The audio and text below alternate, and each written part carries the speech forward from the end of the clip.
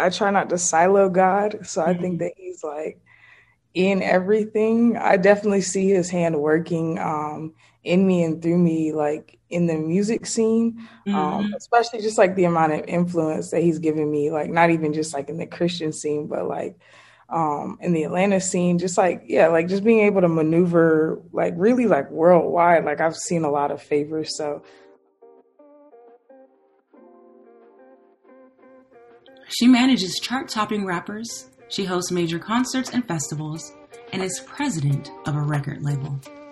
In this episode of Testimony, a Musician Story, Erinn Knight shares her Christian testimony. Erinn shares how relationships with Wande, What Up RG, and Scotty ATL turned into her managing their careers. She explains the vision behind the booking agency Invite Only and the label Build Your Own Dreams. Additionally, Erinn shares her thoughts on Kendrick Lamar's final album with Top Dog Entertainment. I am Gilika Brown, and this is Sound Seekers Presents Testimony, a Musician's Story. hi, this is Erinn Knight, and this is my testimony.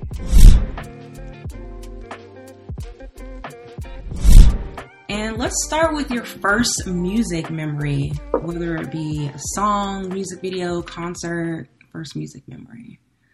So I grew up in a super, I'd say religious slash legalistic household. So we couldn't listen to anything but classical music or gospel music. So I got enough gospel, I guess enough, not enough, but I got a lot from my parents. So when I was exploring by myself, it was definitely classical music. So I don't know. I feel like my first memories are like Beethoven and Tchaikovsky. You know what I'm saying? Like, yeah. And I used to have this CD called Tchaikovsky in the Rain. And so it would Mhm. be like his piano ballads in the rain and like rain in the background. So I feel like, I don't know. I feel like, yeah, or it could be church. I do remember like worship services at Oh, church. So it's one of those two between those two. classical or just worship services in church? Okay. Yeah, yeah. I mean, that's just interesting in itself, the whole classical aspect, and even the people you named. I don't even know how to say their names. Like, sounded like I should have said Gesundheit after you sneezed or something. That's pretty dope. So, you were born and raised in Atlanta, I'm In assuming? Atlanta, yes, I'm an ATLian. You know what I'm saying? East up, A-Town down, through and through. Atlanta resident. I was born on the south side of Atlanta. It's like, I'm so proud of that. Yep, born and raised in Atlanta. Yeah, and anyone who meets you knows that you're pretty much self-proclaimed Atlanta enthusiast. So I am. why why so much love? I mean, you were like one of the few people that I know who has so much love for where they come from.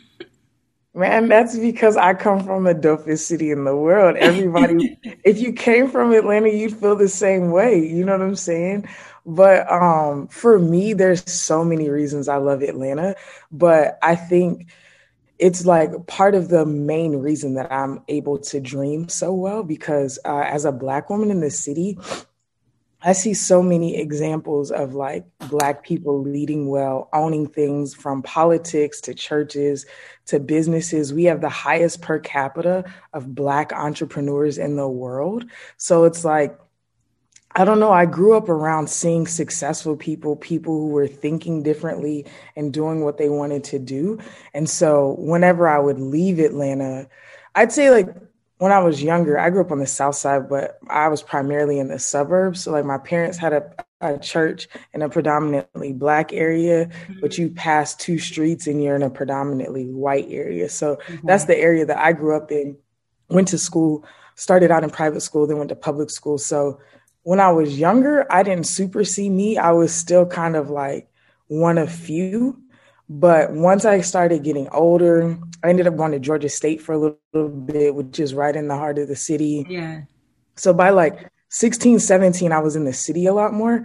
And then by the time I graduated and went to school for a little bit, I was like always in the city. So seeing people in the city who like looked like me, sounded like me, felt like me, even like when you grow up in predominantly white areas, you're Mm-hmm. told that blackness is a monolith. You know what I'm saying? So it's like you're told like, oh well, black is this, you know. So then people would ask me about myself and they'd be like, well, why are you like this? And like black people would ask me why, you know, why I talk so white. And then white people were just like, they were obsessed with the tokenism, so they thought I was cool.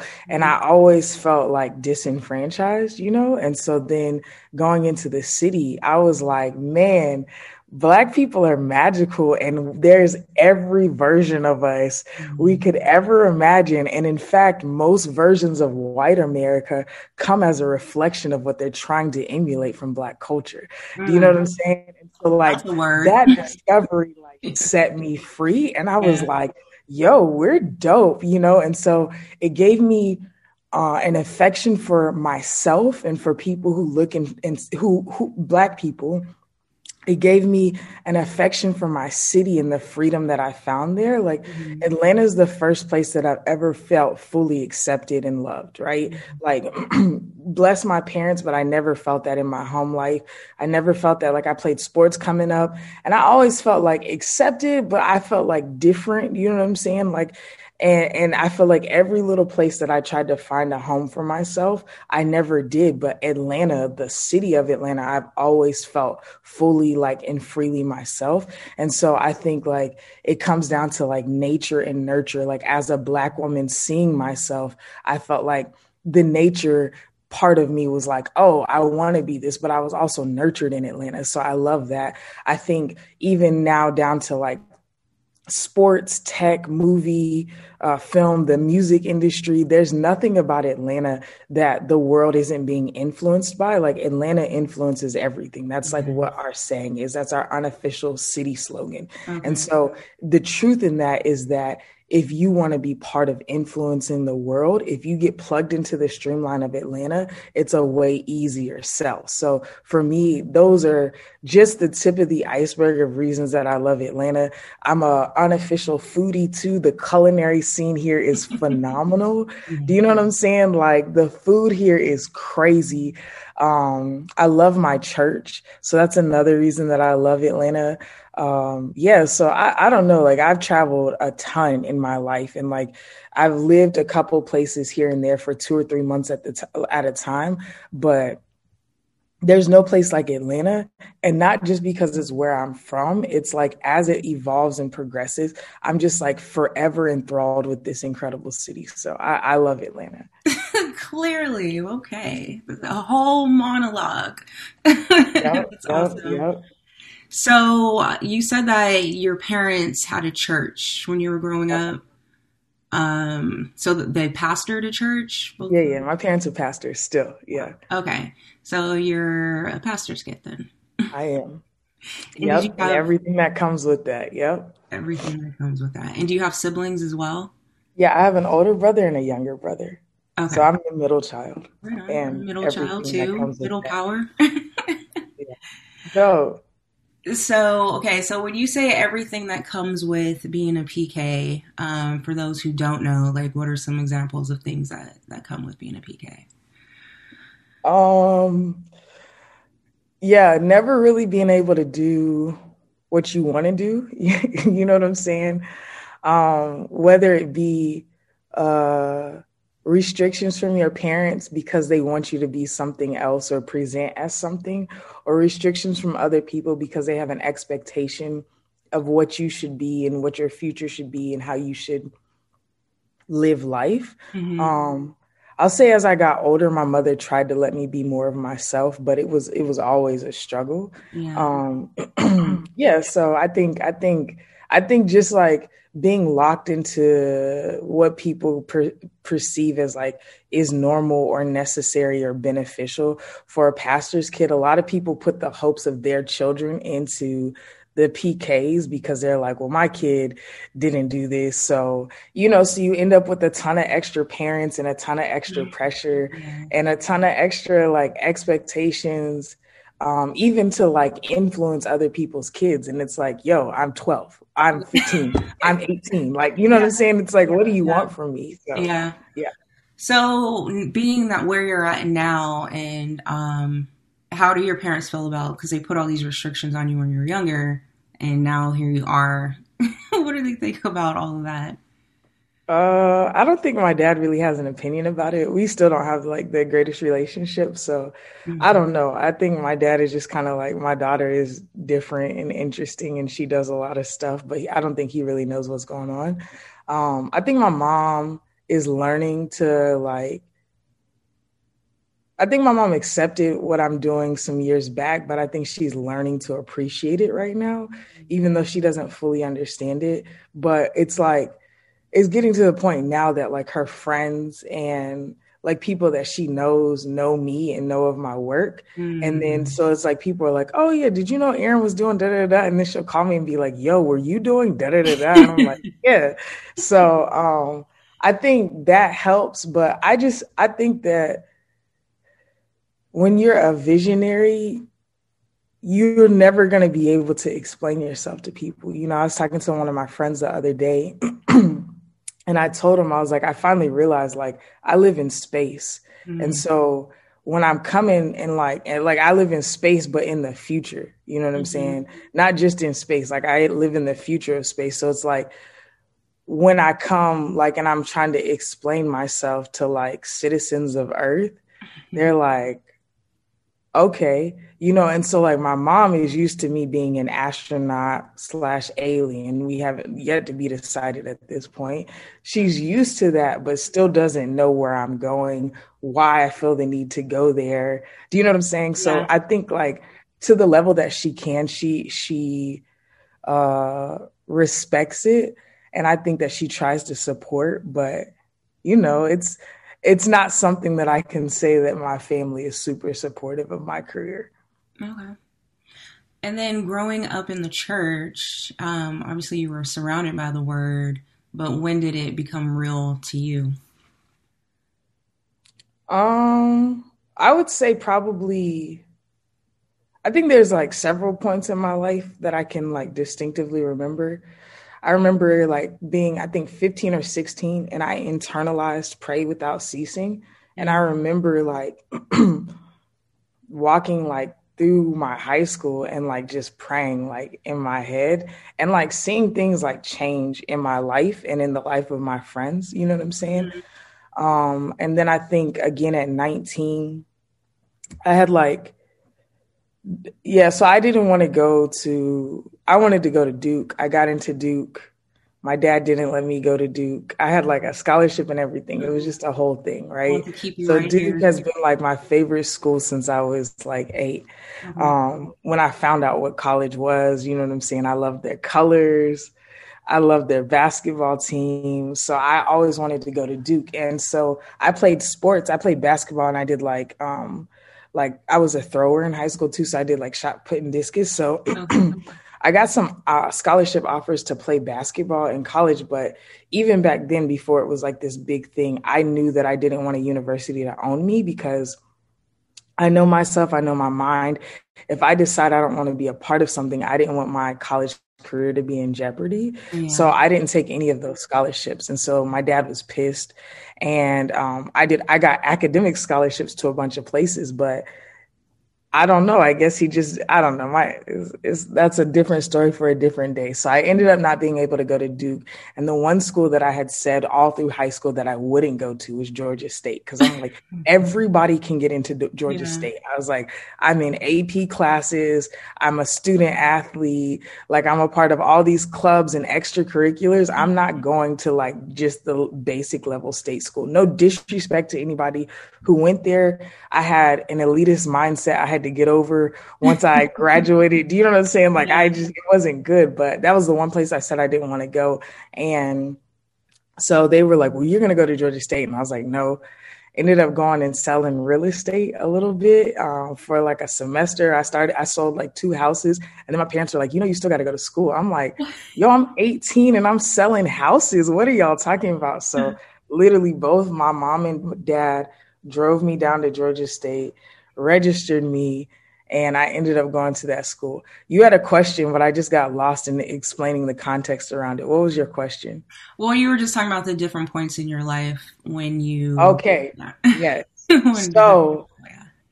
Went to Georgia State for 1 semester. I was like, I told you mofos, I'm not doing this. Like, this is not it. So after that, I had like two choices in my head. My cousin lived out in California. She was a year older than me. But she already had her own place and everything. And I was like, either I'm going to move to the West Coast and start selling weed. This is Before it was even legal like then, right? 14 years ago. What'd you say? Before it was even legal then, right? Right. But it was legal in Oakland. So Okay. I was predicting that it was going to be, I've always been somebody who could predict trends like my whole Okay. life. So I was predicting that I could get out there, make relationships. I've never worried about like making relationships with people that I needed to. So I'm like, if I get out there, I learn the ecosystem, I meet some people, I can make relationships. And by the time it becomes legal, I can be selling weed. Do you know what Yeah. I'm saying? Like legal weed. Yeah. So, and it became legal, like California statewide, like 3 or 4 years later. And I would have been like, trust me, I can sell sand to the Yes. beach. I would have killed it. So I was like, either I'm going to do that or I'm going to go to theology school. Right. Okay. And Two I don't know. opposites. Okay.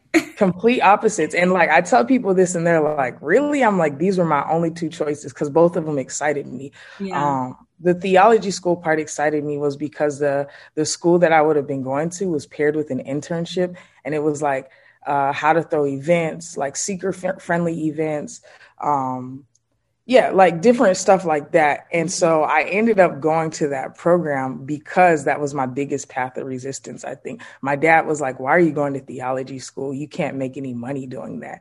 And I'm like, you're a pastor. But my dad also had a full-time job. He worked for the Okay. FAA. He made good money. You know what I'm saying? And so, yeah, so it was a whole battle, and I ended up going to the program. I had to figure out how to pay my way through because my parents wouldn't pay for it, and it was a private school, so there was I couldn't get any of my scholarships to apply. So I did that, went through the program, graduated, and then right before I graduated, basically they lost their senior pastor to a lot of infidelity issues. There was all this like stuff that happened. And so I was 21 at that time. And that was the second major thing that happened. Cause I went through the program. It was a bachelor's program, but I went through it in like 2.5 years because I would go from 8 to 5 every day. And I would do summer semesters because I was like, I don't even like school. I'm just trying to travel. Like we went overseas a couple times, whatever. So I was young. I graduated at 21 and I was like, well, graduated. I didn't finish paying the rest because I thought the program was BS and all the stuff that was going on at the church. I was like, y'all need to get y'all stuff together. You know what I'm saying? It was like, cause their satellite campus was at the church that I was like, you had to basically start going to that church. It was a satellite campus, whole thing. Anyways. So I remember, I'm not going to be this long winded with every question you ask It's me. all Sorry. good. I just like, It's this was about like, your testimony. This is like the meat and potatoes of it. So go ahead. yeah, this was like a formative part for me. So I remember like it was probably like my last week or two there before the program ended. And this woman that I had known all my life walked up to me and she's like, I just feel like God is telling me to tell you this.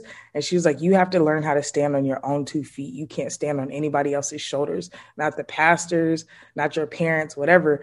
This is before she even knew, like nobody in the church knew about the infidelity stuff. Because I worked on church staff, I found out early, you know what I'm saying?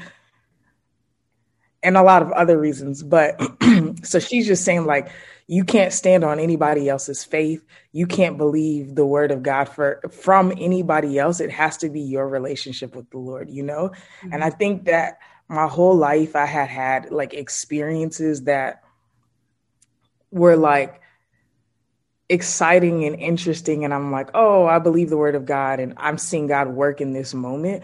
But I remember hearing that. And then for the rest of that year, next 2 or 3 years of my life, really being like, I have to decide that like Christ is for me and not based off of anybody else's rules, thought process, regulations, whatever. Do you know what I'm saying? And so I'd say like probably 21, 22 is when I'd say at 16 and then again at 21. And then like I battled depression really, really, really, really, really, really badly. End of last year, beginning of this year. I go in and out of like depression. I have been for like since like 2018. But I think end of last year was another time that I was just like deconstructing my faith and like, yeah, like, do I believe this or do I not? And Mhm. so, and is Jesus real? Is he who he says he is and not who I want him to be? You Mhm. know, so I think every handful of years, I go through like, what do I believe? Is this real? Is Christ real to me? You know what I'm saying? So Yeah. it's not something that I'm just like, oh, I got saved at this age and I'm just locked and loaded. Yeah. Like, Yeah. I think it's impossible to really believe something if you only believe it at face value the first time you hear it. You know what I'm saying? Hmm. And I think that if you're doing anything aside from deconstructing it consistently, you might as well just be blindly following something that could be misleading you. You know what I'm Yeah. saying? Like, I believe that about everything. Like, my life changes regularly. So the only thing that can be constant is something that I'm constantly revetting. You know what I'm saying? Hmm. So that's where I'm at with it. I think that people go through identity crisis and they think that Christ changes, and it's like he doesn't, but he does. Like, he is what we need in that moment, but he's always been consistent, you know. So, and I think to be a Black Christian, there's no way that I could just take it at face value and be Yeah. like, yeah, I just believe this. You know what I'm saying? Because Christianity has been so influenced by imperialism and colonization and white supremacy. Like, if I really want to believe this, like, yeah, the first 10 iterations of the gospel to me were through the lens of white filters. Do you know what I'm Yeah. saying? And so, like, as I grow and mature, it's like, man, learning where the church started, learning like what the truth of the Bible really says about me, and like learning also that there's no white people in the Bible except for the Yes. people who are doing bad stuff. Do you know what I'm saying? It's like they completely mistaught us everything. But Yeah. I could rant on this for days. But no, that's it. I mean, yeah, that's like a whole podcast series talking about that. But there is definitely something to always like kind of checking in and deconstructing, and I think that's good. Like you said, it's good for like every aspect of your life as well. So okay, and how would you say that God's presence looks like in your life personally, outside of music, just personally? He speaks to me like I speak to everybody else. So when I tell you, I tweeted this the other day, the Holy Spirit be gathering me, like, really, really. So I don't know. I have a lot of like memorable moments where God is just like, oh, for real, Aaron, you know, like, so he definitely speaks to me like I speak to him, or like how I speak to everybody else. Hmm. Um, a lot more gentle at times though, but sometimes he's like brash like me. Um, yeah, so I don't know. I think his presence is like, I think I'm learning not to silo God. Like, oh, he's here with me in the morning when I talk to him, Yeah. and oh, he's here when I'm crying at this. No, like, that's my guy. And he's Yeah. just here all the time, making sure that I'm still alive. You know what I'm saying? Like, Yeah. keeping me alive. So yeah. Okay. So you are, well, you describe yourself, at least on IG, as an artist, advocate, dreamer, president of Just Build Your Own Dreams, and co-owner of Invitation Only. So, Invitation Only is the first time I heard your name. If you want to start, Invite only. I'm sorry, Invite. My It's bad. cool. Invite Only is the first time I heard your name. But if you want to start with just kind of breaking down like how it even came about and like your why even starting it. Yeah. Yeah. So I started out in rock music, and I did that like for 5 years, I think. Yeah, yeah. So I started out with rock music. I toured on like Warp Tour. I Hmm. was throwing my own tours with the band.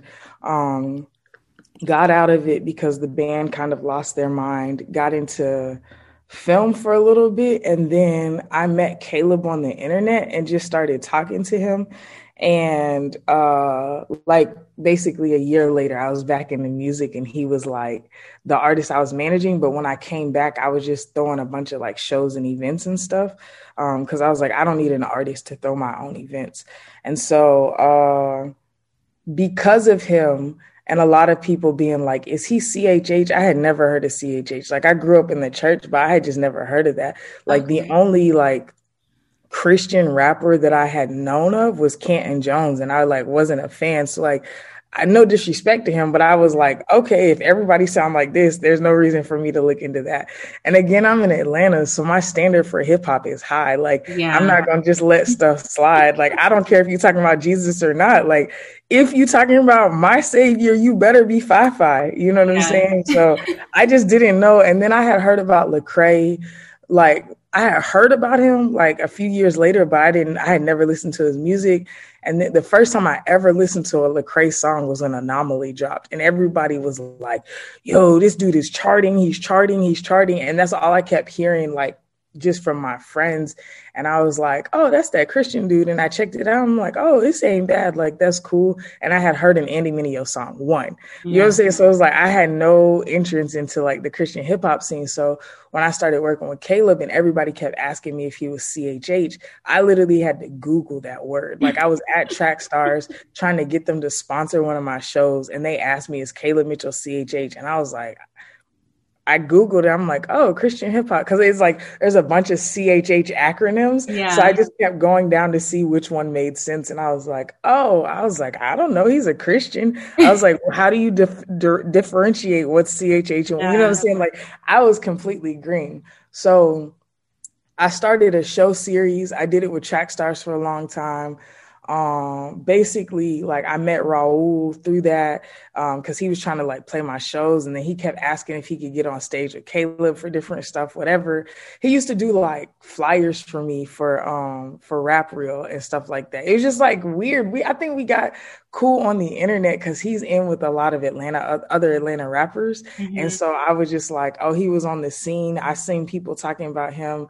So yeah. So anyways, fast forward like 2.5 years later, he hits me up like, and this is after he got signed to Reach. He's kind of like doing his thing. He's like, yo, like, I want to do a show in Atlanta, but I'm actually thinking about doing a tour. And I'm like, man, I think I could do a tour for you. Right. So I end up like, we talked right before, like, he basically came out to the first day of Cannon's tour, the Home for the Summer tour, and Okay. like told me he wanted to do this. And I was like, I'll be back in 5 days, or I'll be back in a week. Let's talk in a week about this. So I came back a week later.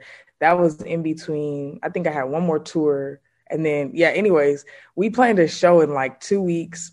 I got the date, whatever, did it, and then we started the tour. It was crazy, and the tour ended up selling out. You know, that was the St. Holy tour, whatever.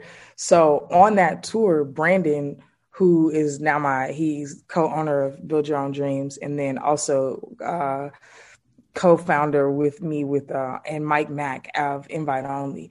And Okay. so he just was like, we had done some work together, but we weren't like consistently working together. He's like, yo, do you need help with like ticketing and like back end marketing? And I was like, yes. And then he'd be like, yo, do you need help with this? And I'm like, yes. So I just kept giving him stuff to do. And I would just send him like no money. Like, I was sending him like $100 here, $200 there. Like, he was just like helping me do like all the customer service, answering any ticketing questions, whatever. So while we're on that tour, I start talking to him about like, man, we should like try to formalize this. And Mike Mack also, he does a ton of booking. He was doing a ton of booking for RMG. He's Derek Miner's booking agent and Cannon's booking agent. Okay. So he was like helping us route the next tour that I was about to go on, which was the Family Ties tour. So we were all talking consistently because Brandon works for RMG. He does all the digital marketing, strategy, everything. So we were just always talking all the time.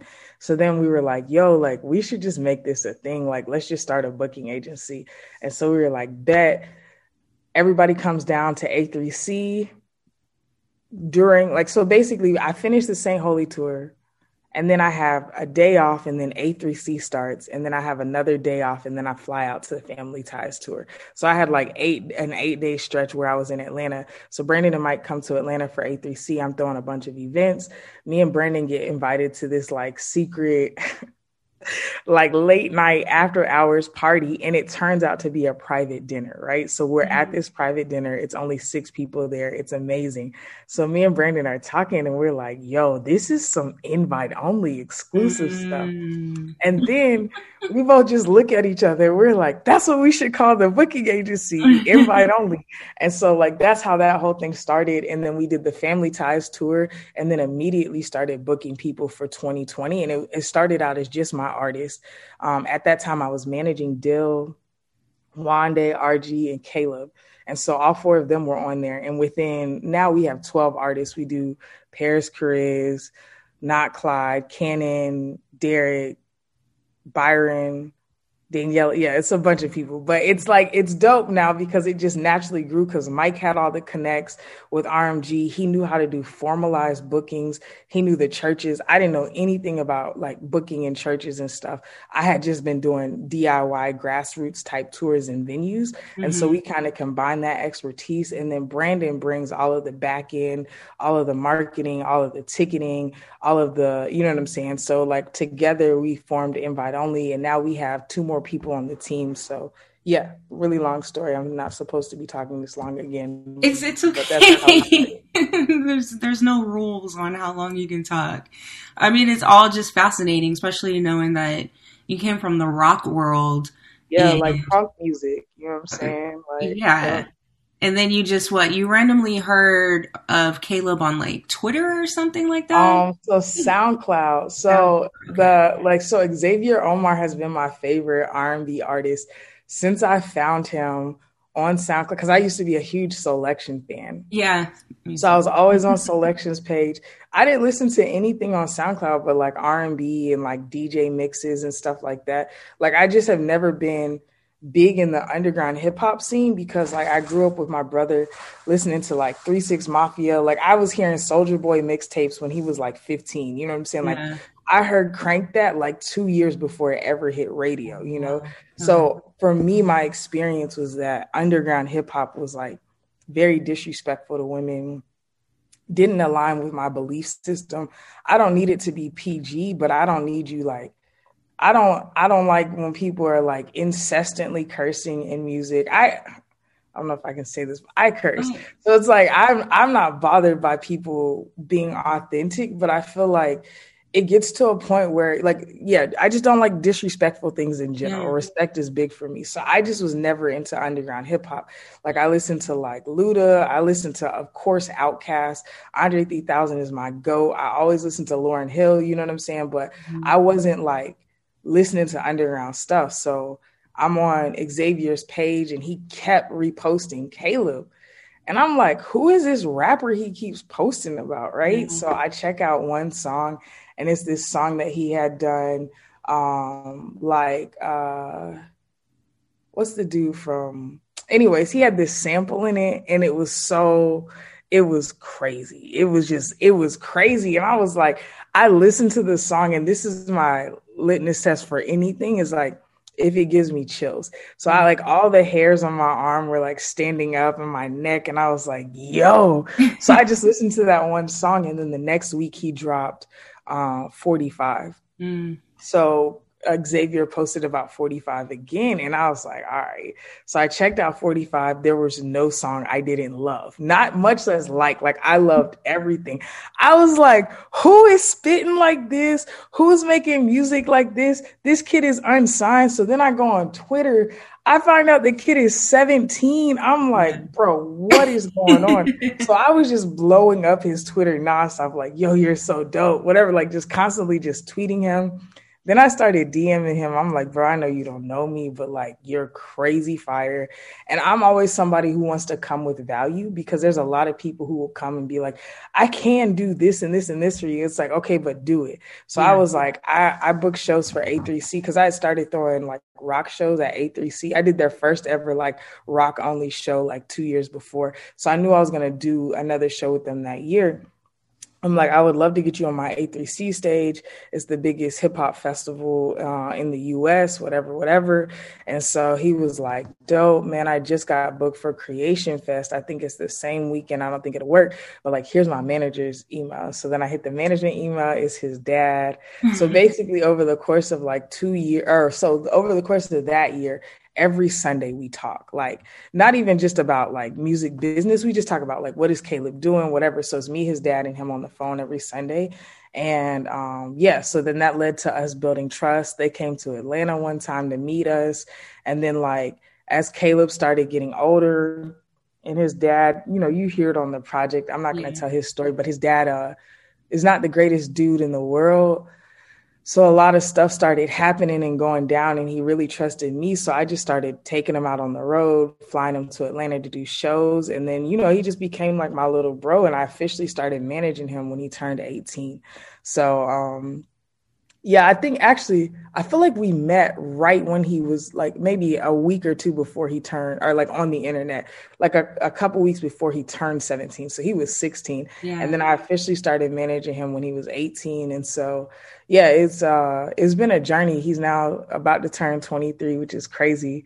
I love that kid. But yeah, it was all shout out to Xavier Omar. So with the first song that we ever dropped on Build Your Own Dreams being Caleb and Xavier Omar, was full circle for our story, but also for like my career, you know what I'm saying? And then now Xavier was just at Holy Smoke, which is the first festival I've ever thrown. And now we're like legitimately friends, but like from like I'm an OG fan from when he was called Spazzy Rocket and was like using a panda as his like his like logo or whatever. So yeah, it's, I don't know, sovereignty of God is dope, but it's like really cool. If you're in the music industry and you keep leveling up, you'll eventually meet all the people that you love.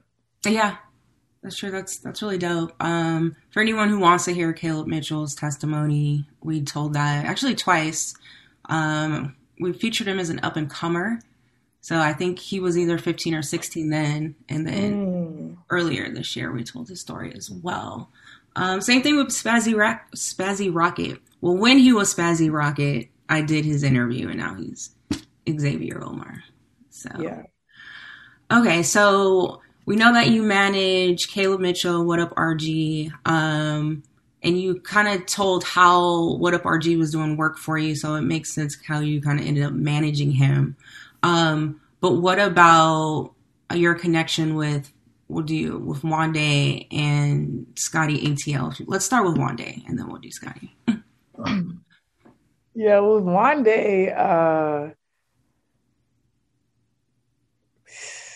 yeah, I feel like the industry is interesting. You just have to be careful the way that you speak about things and people. But basically, Wande was in a bad management deal.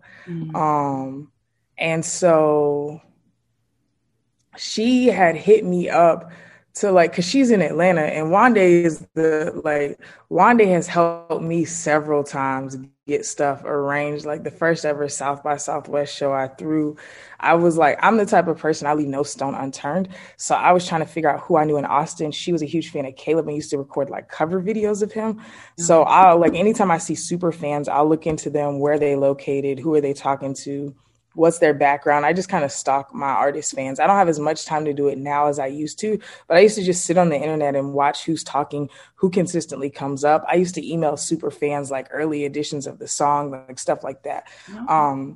So she was one that I knew, and I knew she was in Austin. So when I couldn't get a venue, I just DM'd her on Twitter. She ended up getting me a venue, whatever.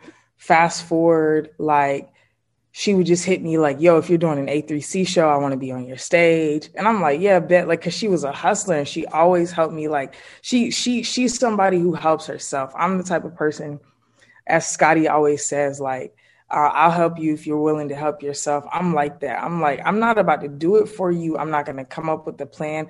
But if you're helping yourself and you can show me how that can be beneficial to me by me helping you, then I have no problem. So, and then I always want women represented on my stage. And so when she would hit me, it would make it easier for me because these aren't like Christian shows, right? So I'm just taking from Atlanta, the Atlanta scene. There's a plenty of dope women in Atlanta. I love Atlanta, but there are a lot of, like pretty sexually explicit women in Atlanta. And so for me, sometimes if I knew I had like a mixed crowd, I'd be careful about like who I would put on my stage, whatever.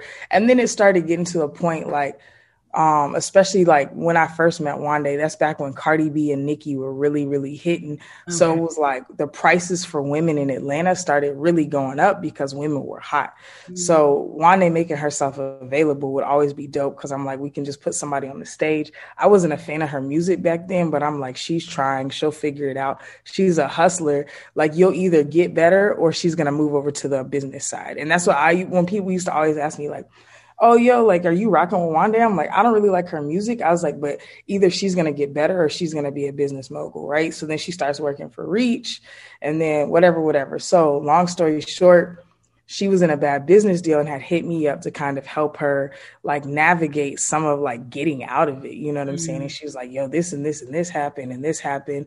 And I was like, yeah, it was a weird way for me to get in because I started trying to help her get out of the deal, and it put me in the midst of a crossfire, right? So then I helped her get out of the deal. This was her first year at Reach, and so she was about to start her album cycle. And I was like, yo, you can't drop an album like with no management. I'm like, your label is not going to help you. You know, like people think that labels are there to help the artist. It's like, no, labels are there to help themselves. Reach wants to help the artists because they're Christians, but still their number one interest is the label, right? Because they're a business, they have employees, whatever. So I was like, you can't go into an album cycle, like especially your first album cycle without a manager. I was like, yo, just let me help you like finish the album process, whatever. And she was like, yeah, that'll be dope. So I just helped her. So after after 3 or 4 months, I started helping her during the Family Ties tour. And then after 3 or 4 months, I'm like, this kind of makes sense. Would you be down for me like managing you? I was like, I don't want to overstep my bounds. I was like, I don't know if you're talking to somebody else. I was just trying to help you. And she was like, this has literally been my dream for years. And I was like, what? I was like so confused. I'm like, what? She was like, I've wanted you to manage me as like pretty much since I've known who you were. And I was like, oh, okay. Like, that's interesting. Like completely shocked me. Right. Yeah. So I was like, all right, let's pray about it for a couple weeks and we'll figure it out. And then 2 weeks later, we were like, yeah, we good. So it just kept going from there. So it basically started with Wande bringing me value years and years before. And then I was just like, again, especially if I know a person, you could ask almost any person in the Christian hip hop scene who I've ever put on a stage or even people you haven't put on a stage. If I know you, I'm going to try to help you, especially on the business side, because the reason that the Christian hip hop scene, the reason that anybody fails is because their business infrastructure isn't good. It's not because they're not talented, right? So I realize that there's a lack of business infrastructure in the Christian hip hop scene. So I'm trying to help people avoid pitfalls, avoid signing bad deals, avoid signing what looks good, but actually will be detrimental. You know what I'm saying? So that's why I have so many companies, because I'm trying to create a way for artists to have a pathway through without having to give up their masters or work with somebody who doesn't have their best interest, especially Black artists. So yeah, that's how it started. Her helping me and then me trying to help her. And then, now we're here. I mean, that's just a testament to for those who think that it's just simple, you can just meet somebody and be like, oh, put me on. And it's just like that, especially not me. If you come with that energy or language, I will probably not speak to you at all. No, My favorite word in the English language is reciprocity. Like, Mm. no, it has to make sense to me. Like, Yeah. there's, and then especially now because I know that a lot of times every time I walk into a room since I was young, I knew I held the value. I held some of the value, right? You know, I'm not everything, but just by being myself, I hold value in this room, right? If I walk in now and I have resources and relationships, I hold the value. So why would I entertain you telling me that you're talented and therefore I need to help you? Like, what is talent? It's like a blade of grass. I can find it anywhere. There's Yeah. 3-year-olds on TikTok that are talented. You know what I'm saying? Yeah. Yeah. And how'd you hook up with Scotty ATL, who isn't a hip hop artist, right? Just the He grills. is. He is. He's He's a an rapper. artist too, Yeah, and yeah, yeah. he He does is. hip hop. He had an Okay, album that charted this year. Yeah, yeah, yeah. He's an artist. my Yeah, he's a bad. rapper. He's a rapper. Okay, so how Yeah. did that connection happen? So I'm from Atlanta again. Yeah. Scotty ATL is somebody I grew up listening to his mixtapes. You know what I'm Mhm. saying? Like he used to be big on Dat Piff and like my mixtape and all of that. Like he was one of those rappers who was like selling CDs out of his car or whatever, like hustling in the city.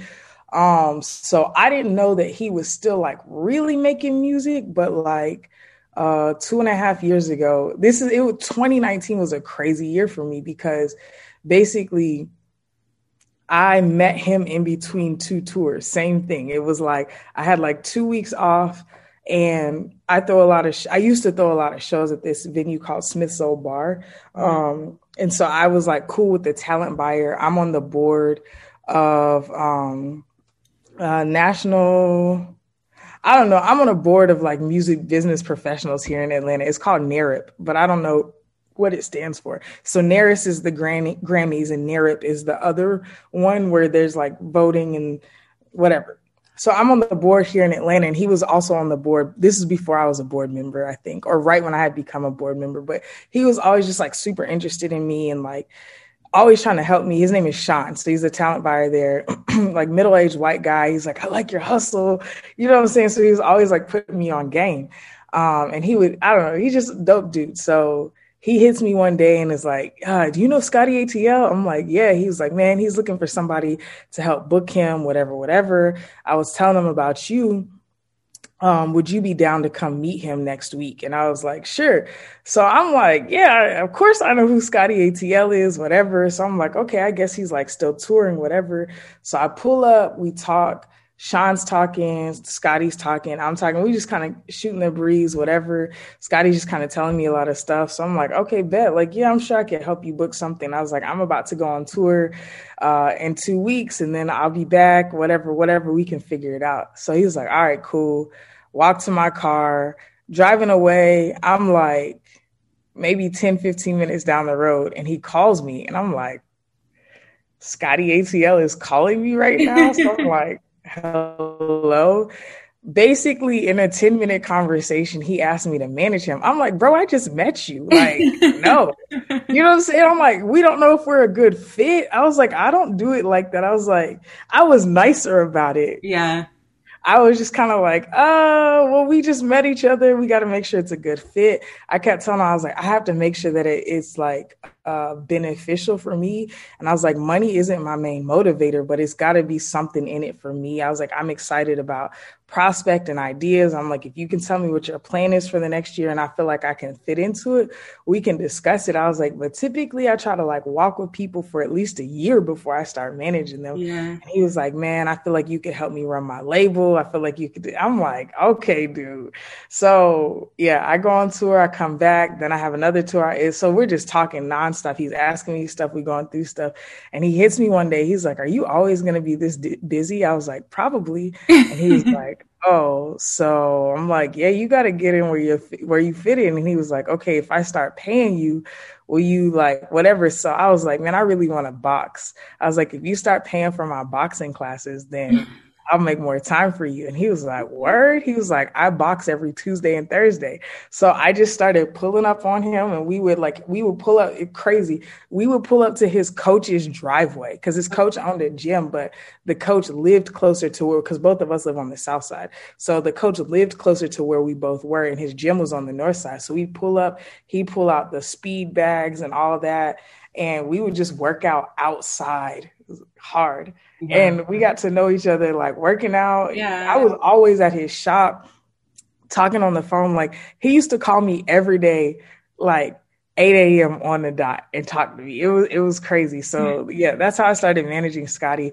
At first, it was just kind of like me talking to him through strategy, telling him about the music industry. Like, hey, I don't think this will work. Hey, I think this will work. You know what I'm saying? Like just talking him through stuff and building trust. And now, like, Brandon and I and BYOD actually represent him. We're his brand managers for Girls by Scotty. And then me and Brandon co-manage him on the music side. Brandon does all his back end and digital stuff. I do a lot of strategy, and Brandon does a ton of strategy too. So it's kind of like a two-headed beast with me and Brandon. And then on the BYOD side, we kind of contribute to things like that too. So yeah. Okay. Well, I know Scotty's been getting a lot of buzz for the grills, especially with the Issa Rae wedding plug. That was pretty dope. Yeah. That whole situation is crazy. But I'm gonna say this really quickly. Scotty just dropped this weekend. Again, he dropped the deluxe album with the album that charted earlier, and he just charted again. So Okay. if you should check it out. It's called Trapping Gold. My favorite track on it is Calling Me Up. I arranged a choir for it. It's the last track on the album, so you gotta check that out. But yeah, Scotty can rap, yo. Like Okay. he a real ATL East Side rapper. Like he from the East Side, you know what I'm saying? Like, yeah, he's dope. But yeah, the Issa Rae thing was so dope. I don't work on Sundays, right? All of my artists know that. So typically my phone is on Do Not Disturb on Sundays. And like he kept calling me. So it was like I got it like the like after the, so my phone is like, I'm not going to tell you. So I have a setting that's even beyond what most people's Do Not Disturb is. So for Okay. me to get his calls was like, he was really trying to get a hold of me. So I'm not anybody's emergency contact. If he was dying, he would not be calling me. So I knew he was excited about something. Yeah. And of course, as usual, he was like, Erinn, I know you don't work on Sundays, but guess what just happened? And I was like, what's up, Scotty? And so he was like, I think Issa Rae just came into the shop. I was like, yo, what? He was like, I don't know who she is, but everybody said you would know who it was. So they said to call you. So like his grill techs know me and stuff. Yeah. So like he was in LA. And so they called me and he was like, we just Google her driver's license to make sure. Cause we take everybody's driver's license because it's the jewelry business and there's a lot Yeah. of fraud. So you have to show your real ID. There's no like for real. If you paying for Yeah. it, we need your real. So they like Googled her name, whatever. Anyways, long story short, I just basically was like, you got to fly her the grill. And he was like, to France? And I was like, yes. Like, you got to fly her the grill. And this was on a Wednesday, or this is on a Sunday. She needed it by Thursday. So Oh even to wow. get a grill that fast is pretty hard. And Yeah. she had, this is common knowledge, so I'm not putting anything out there, but she had flooded out fangs, which is like full diamonds. Like, it's just nothing but diamonds. So it takes so the way that the grills are made, they're molded and you have to make the actual gold mold. Mm-hmm. Then typically we'll give it back to you. You try it on to make sure it fits, and then you put the diamonds in there. Because if it doesn't fit with the diamonds, we have to pop out all of the diamonds, melt the gold back down, and then Mm-hmm. you end up losing a ton of gold. It's like a complicated Yeah. process. So it's already a risk to just make somebody's grill that fast with diamonds. And plus our at this point back then, which was only a little while ago, we only had jewelers. Like our main warehouses were in Atlanta. So he would have to get it made in Atlanta, fly it back to LA. You know what I'm saying? So he just decided to fly to Atlanta, make it, and then fly to France, and then the rest is history. Y'all can read about it in People magazine. You feel me? But yeah, so he went to LA, did Issa's Grill, and it's been up since then. And that was only a month ago, so it's been crazy. That's so fly, man. And yeah, definitely got to fly that out yourself. Don't FedEx that to her. Right. And that's what he was like, man, I'm like, no, because it could get lost. I'm like, I think that this could be a career making event. I said, this may be your most important grill in your career or whatever. We had no idea she was going to post like 8 stories talking about how great the customer service was.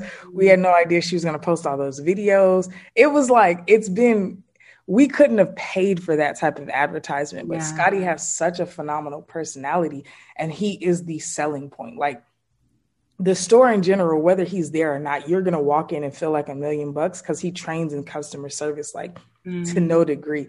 But like, when you meet him, you'll love him. I've never met anybody who didn't meet him and love him. He's just an incredible, incredible, incredible human being. So yeah. Awesome. Okay. So we talked about invite only. We talked about your managing. So let's talk about just build your own dreams now. Yeah. So Build Your Own Dreams was actually the name of a show that I threw A3C 2018. I wanted John Gibbs to, so basically, one of my really close friends, his name is DeBaron, DJ 412. And so he wanted to start throwing shows. Let me not say that. He had already had a show called DJ 412 and Friends, but he had seen my shows and was like, yo, we should collab on something. And I was like, well, let's do something during A3C. So we decided to do this show. And he was like, well, what do you want to call it? And I was like, I want to call it Build Your Own Dreams, because I'm trying to like invite out all of my favorite artists to come. So it would be my dream. So I was like, if nobody shows up, I get a private show from my favorite artist. Mm-hmm. And he was like, who's at the top of your list right now? I was like, John Gibbs, And he was like, okay, bet. He's like, I know him. And I was like, yo, what? He's like, yeah, I'll hit him up. I'll see what the booking rate is. So the Baron ended up paying for the whole show. I didn't have any bread like that. John Gibbs was expensive back then. I think he probably still is pretty expensive. So he flew him out, flew his DJ out. We threw the show. The show was dope. It wasn't a ton of people there, but it was probably like 70 people there. So it was really fire to me because I would just hang, you know what I'm saying? It was dope to me. But we did that show. We wanted to make it a series, but it just didn't work out. So then last year, pandemic hits. Most of my, like 80% of my money comes from booking tours, shows, and then promoting local shows and events here in Atlanta. So I was out bad. Mm-hmm. And so I was just kind of like soul searching, trying to figure out what I wanted. Caleb had gotten dropped from Def Jam recently, and I really wanted him to put out a project, but I didn't want us to just put it out. I wanted to have money behind it. So I like tweeted something about, man, I wish I could like expand what I'm doing in the industry, developing artists more, but like having a place for them to land, like a label. I don't believe in owning people's masters, but I felt like we could do everything that a label does without taking people's masters. And so I really started diving into the thought process, and I just hit Brandon and I'm like, yo, you want to start a label? He was like, yep. And I was like, all right, bet. He was like, what do you want to call it? Like, this is via text. Like, we're not even on the phone. And I was like, man, I want to call it Build Your Own Dreams. He was like, bet. Right. I didn't know if he was like super into it, but now when he retells the story, he talks about how excited he was by the name. But I was so sold on the name. I was like, if he don't like this ain't like we can't do this together. Do you know what I'm saying? Yeah. So I just brought the name back up because it was a name that I had already loved for so long. And so we started the label. Caleb was our first artist.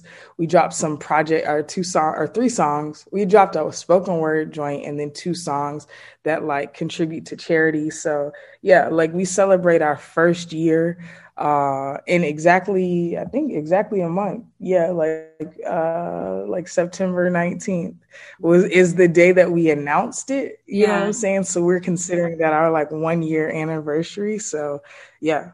Well, congrats on the almost 1 year anniversary. Thank you. That's major. Okay. And you also do consulting work as well, or do you still have time for all that?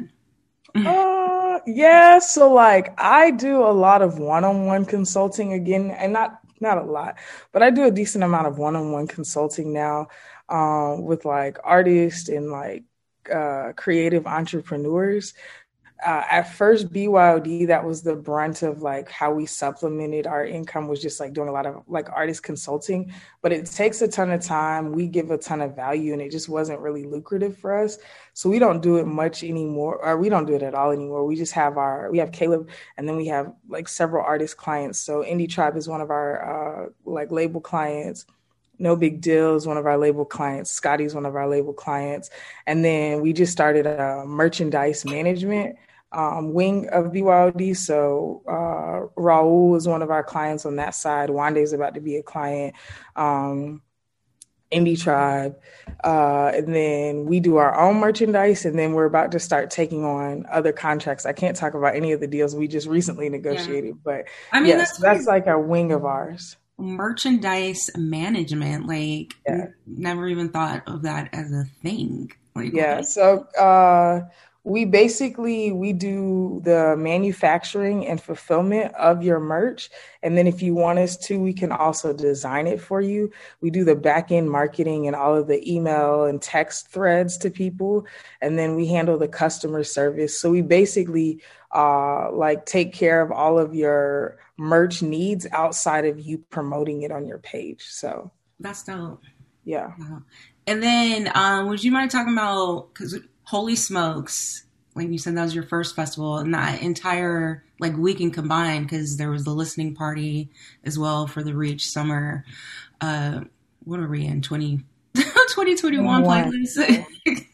Like, how was all that? Like the experience, putting it all together and seeing it fruition. So I've always wanted to have my own festival, and uh originally Dill was gonna drop some music earlier this year. And so I was like, man, what if we did your own festival? And I think I told him this like the end of April or something like that. Maybe, yeah, middle of April. And he Of was this like, year? yeah. What? Okay. Yeah, that's the crazy thing too. People don't even know. It's like, and he was like, "Man, that would be tight. I've always wanted my own festival, but I don't think we have enough time." And we were in the process of like negotiating the Indie Tribe deal with with them working with us. And so they had kind of given us the plan. They're like, "Man, we have this project. Then we want to drop a documentary." And I was like, "Man, y'all should just do a festival." And same thing, the guys were like, do we have enough time? I was like, if y'all do it in Atlanta, we do. I was like, I'm telling you, we can do this. And so, yeah, so we just decided to do the festival. And we basically, I think we decided like mid-May, and then we announced it like the second week in June, and then it was the last week in July. And in the midst of that, we were promoting their project, you know what I'm saying? Like trying to get the project to chart. So it was like we had to spend all of May focused on the project. Then June, we really got into the heavy like planning process. Yeah, so it was crazy. It was hectic. We had to change venues 2 weeks before the event happened, and we didn't have a venue. So we had to find a venue in a week. And then Reach decided to hop on like maybe 3 weeks before the festival to do the listing party to kind of like support everything. I have a branded series in Atlanta called Trap Sushi. So my partner with Trap Sushi, his name is Troop. He was like, yo, let's just do it that weekend so that we can kind of like create momentum. So we did Trap Sushi on Thursday. Friday, we did the listening party. Then we did a basketball tournament. Then we did an after party for all the VIP that had a cipher that we recorded. That cipher's coming out, I think next month. Yeah, in September, the cipher will be out. And then we did the festival on Saturday, and then we had a brunch with the guys on Sunday just to like recap and like tell everybody thank you and everything. So it was a crazy weekend. I took 2 weeks off after. The fans seemed to really love it. The artists were really happy. Yeah, it was a cool experience, very cool experience. I'm sure. I mean, I'm sure you needed the 2 weeks off. Yeah, I need more time off. Yeah, you at least more than that. So, is it possible there's going to be another Holy Smokes in the future? Oh yeah, Holy Smoke is supposed to be a yearly thing. I already have the venue for next year, so yeah, yeah, it's supposed to be a yearly thing. And now having more time and the awareness, all of that, I think we're gonna announce tickets at Christmas and do like a limited like Christmas bundle where you can get a certain amount of pre-sales, and then we'll cut the tickets off again, and then put them back up at the like probably closer to the date Yeah, before we start announcing people. But yeah, like we have big plans for it next year. Got the location. Yeah, so it should be dope. that's dope, man. Okay. And I want to move forward to a hot topic that's trending right now. I don't know if you know Kendrick Lamar is trending. Oh, really? He posted that he's going to be doing his last project for That Top Dog doesn't Entertainment. surprise me. Yeah. So I just kind of took out some of the bullet points of what I thought he was saying, but he said, love, loss, and grief have disturbed my comfort zone, but glimmers of God speak through my music and family. I feel joy that I've been part of such a cultural imprint for 17 years. May the Most High continue to bless TDE as a vessel for candid creators. He says there's always beauty in completion and faith in the unknown. So, well, you said that you kind of figured that this would be his last project with Top Dog.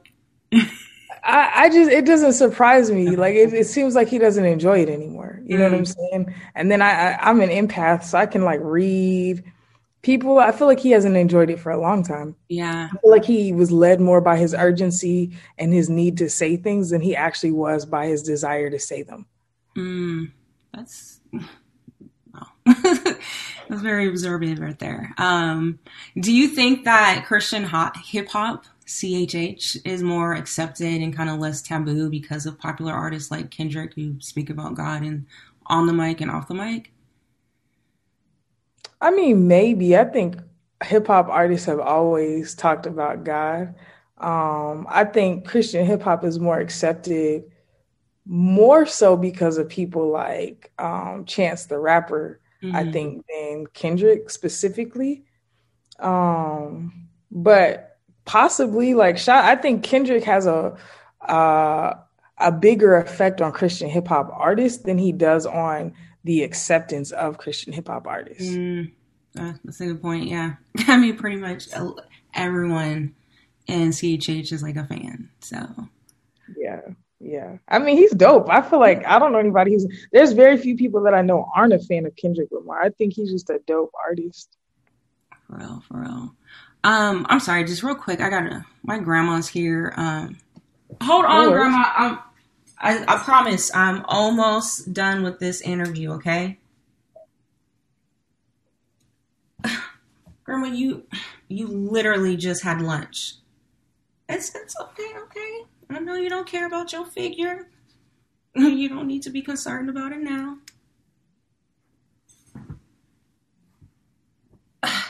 You don't know who she is, Grandma. Erinn Knight. No, Erinn Knight, Grandma. It's a Black Knight. Hello? You ain't It's a Black Knight. It's a Black Knight is a tall, lanky fella.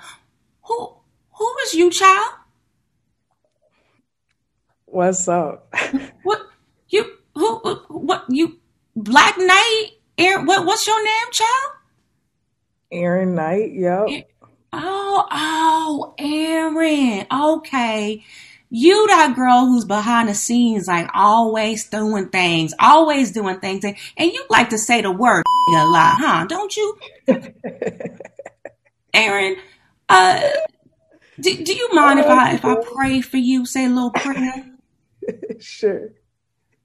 Oh, Lord, I pray and I just want to thank you, Lord, for putting that extra sauce that you did on this young woman. She got that extra sauce, Lord. She be doing so much for this hippity-hoppity culture, Lord, especially with them folk who just love the Lord. And I just pray that she keep dreaming, Lord. I pray that she keep building off them dreams, Lord. I pray that you build up more like her, Lord.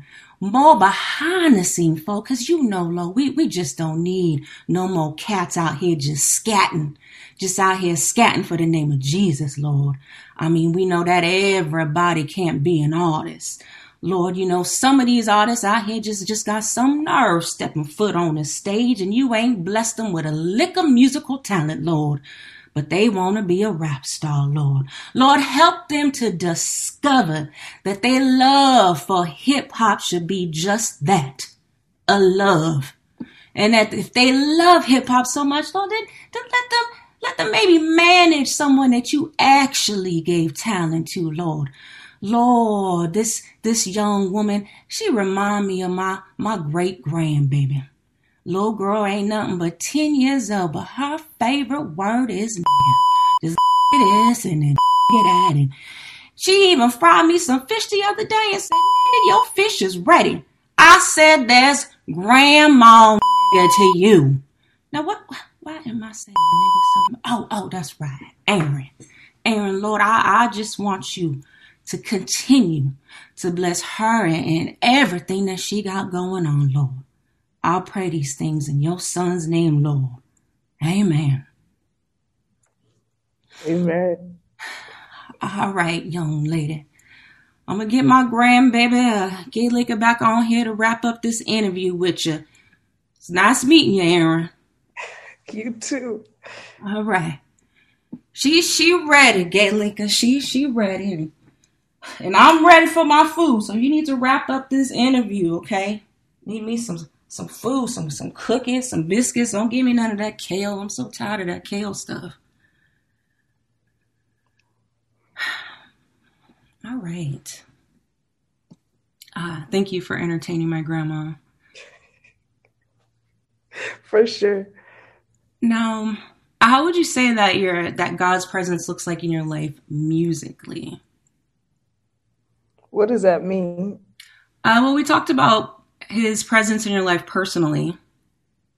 So, I guess more so a question I usually ask artists, but I mean, you definitely have a heart for music and are a huge fan. So I don't know. How do you feel like God is there for you musically and all that you do on the back end of everything?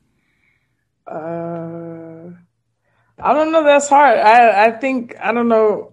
Like I told you, like I try not to silo God. So I think that he's like in everything. I definitely see his hand working in me and through me, like in the music scene, especially just like the amount of influence that he's given me, like not even just like in the Christian scene, but like in the Atlanta scene, just like, yeah, like just being able to maneuver like really like worldwide. Like I've seen a lot of favors. So yeah, I think he's like musically, he's definitely helping me to go wherever I need to go and like making sure I stay grounded. I know. Okay. And now that you've completed this interview, who would you like to see me interview on the show? Whose testimony would you like to hear?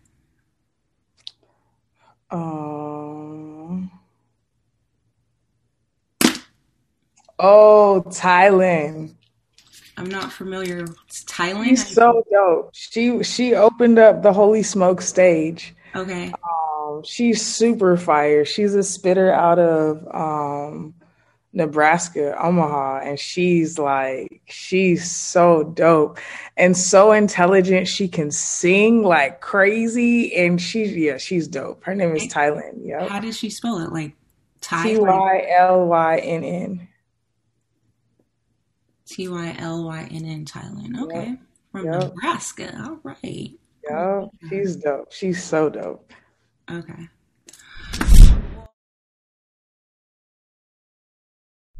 Hey, what's up? Thank you. Thank you for listening to the show. Thank you for watching the show. However you consume us, thank you. Please subscribe to the show. And if you really enjoy the content, please leave a review. It really does help with the ranking of the show. And if you want to go an extra mile, share the show. Share this episode. And for all things testimony, visit testimonystories.com. Until next time, I'm Gaylika Brown, the music lover constantly seeking positive music.